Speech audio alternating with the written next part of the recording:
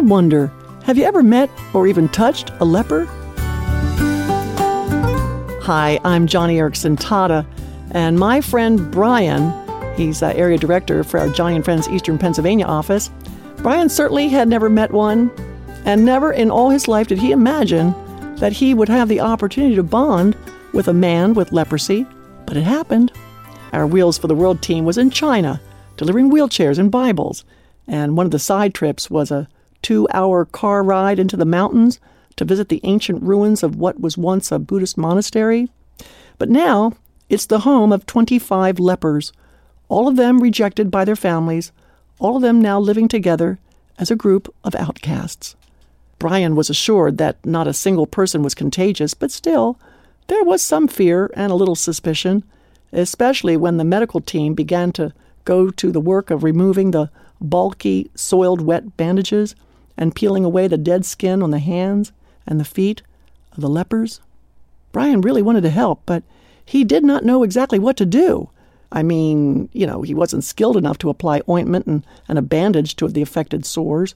He so badly wanted to reach out and touch these people in the same way the Lord Jesus would have touched them.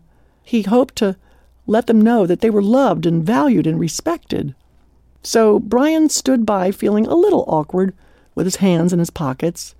Oh my goodness, but that's when he discovered the comb in his pocket. He never carries a comb, but for some reason that morning he had taken the little plastic comb that they have on those, hotel bathroom sinks, and he put it in his pant pocket, just unthinking.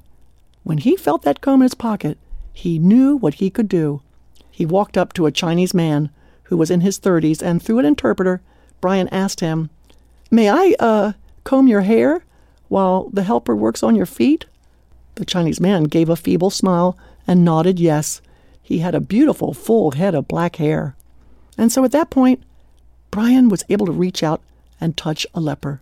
At that moment, they connected, and Brian started combing his hair, and then giving him a head and a neck massage. He continued this routine until the man's feet were all finished being bandaged. It was at that point Brian and the leper hugged, and they exchanged a double hand-over handshake. And then Brian took a look at his comb and decided, here, he gave the leper, his comb. Brian was overwhelmed with feelings of joy and also sorrow all at the same time, and he told me that never in his life did he feel more like Jesus.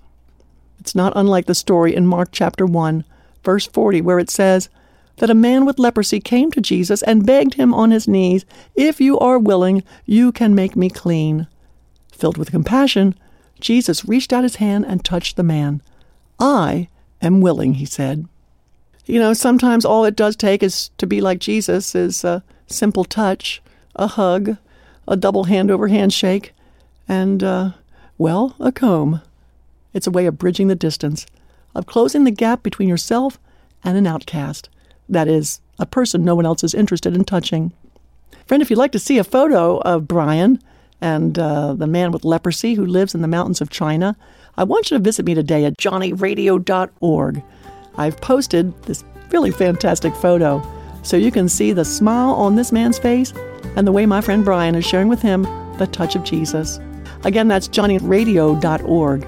And for Brian and the rest of us at Joni and Friends, thank you so much for taking the time today to bridge the distance and close the gap between you and that person no one else is reaching for Christ.